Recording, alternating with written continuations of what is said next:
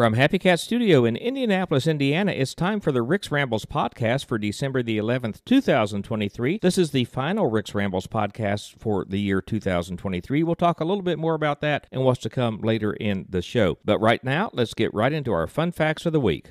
Fun facts. Well, of course, we're coming right up on Christmas, and what better fun facts to wrap up this year with and the Christmas season than a few fun facts about that beloved jolly old elf Santa Claus. Number one, his sleigh is probably the fastest vehicle ever made. Santa doesn't get near enough credit for the amount of work he does in just one night. It's one thing to say he visits every boy and girl and leaves them gifts, but when you crunch the numbers, you start to realize what a staggering job that really is. There are roughly 2.1 billion children in the world, about 2.5 children per household. That means he has to make 842 million stops on Christmas Eve, and that lasts for 31 hours when you account all of the time zone differences. It's been calculated that to get to every house in that time period, his sleigh needs to move at 1,800 miles per second. That's amazing. Well, our modern-day interpretation of Santa, he wears red and white, right?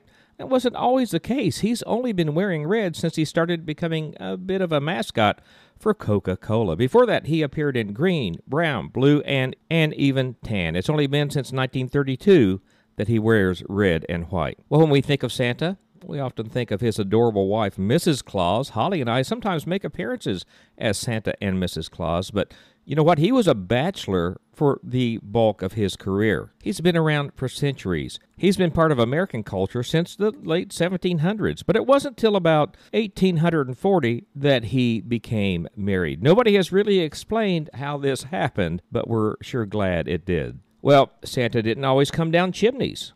I didn't realize that. There was a specific person that dreamed up his chimney delivery system. It's Washington Irving. That's right, the same guy that came up with the Headless Horseman. That famous poem, The Night Before Christmas.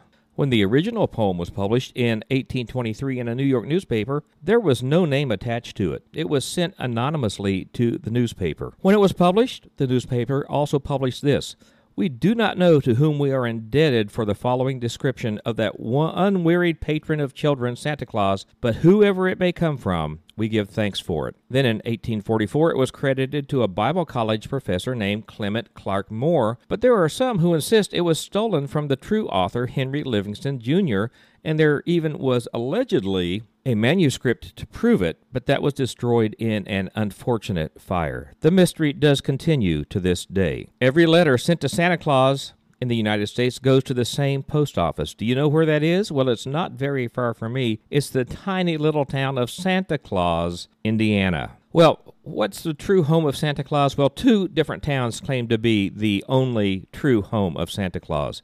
You would think the town of North Pole, Alaska had good reason to claim, as Paul Brown, the general manager of the Santa Claus house, once did, that there's Santa's house at the North Pole. If you want to meet the real guy, you've got to come here. But there's another town, Rovaniemi, located in the northernmost province of Finland, that insists they are the only official hometown of Santa Claus. Marvel Comics. I love Marvel Comics superhero, and they once named Santa Claus as the most powerful superhero ever. A number of countries have given Santa Claus pilot's license and passports, which I find fascinating. And lastly, Christmas, as we know it, was once against the law here in the United States.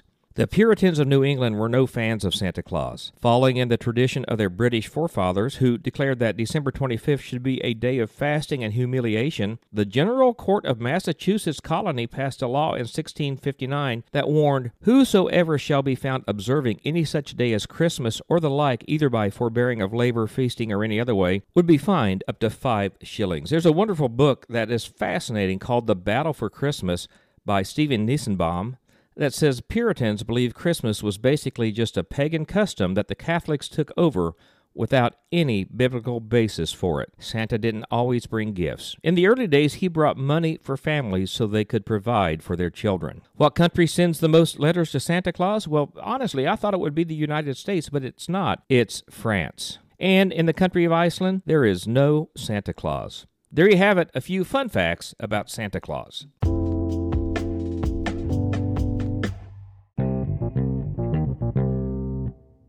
I'm going to clue you all in on something. This actually is the last episode of the Rick's Rambles podcast, not for forever, but for 2023.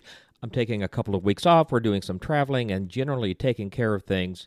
And we'll be back on the first Monday of 2024. And as such, this week's podcast is very abbreviated. We'll have the same features you've come to know in 2024, like fun facts and a good news story of the day and the special days of the week. But we're also going to have some periodic interviews with folks that I think you will find very interesting. I truly appreciate the support you all have shown me for the last 2.5 years, and this has been an incredible journey, and I can't wait, first of all, to have a little time off and also for what 2024 has in store for all of us. So until next year, may you have the happiest of holidays, the best of New Year's, and we'll see you in January.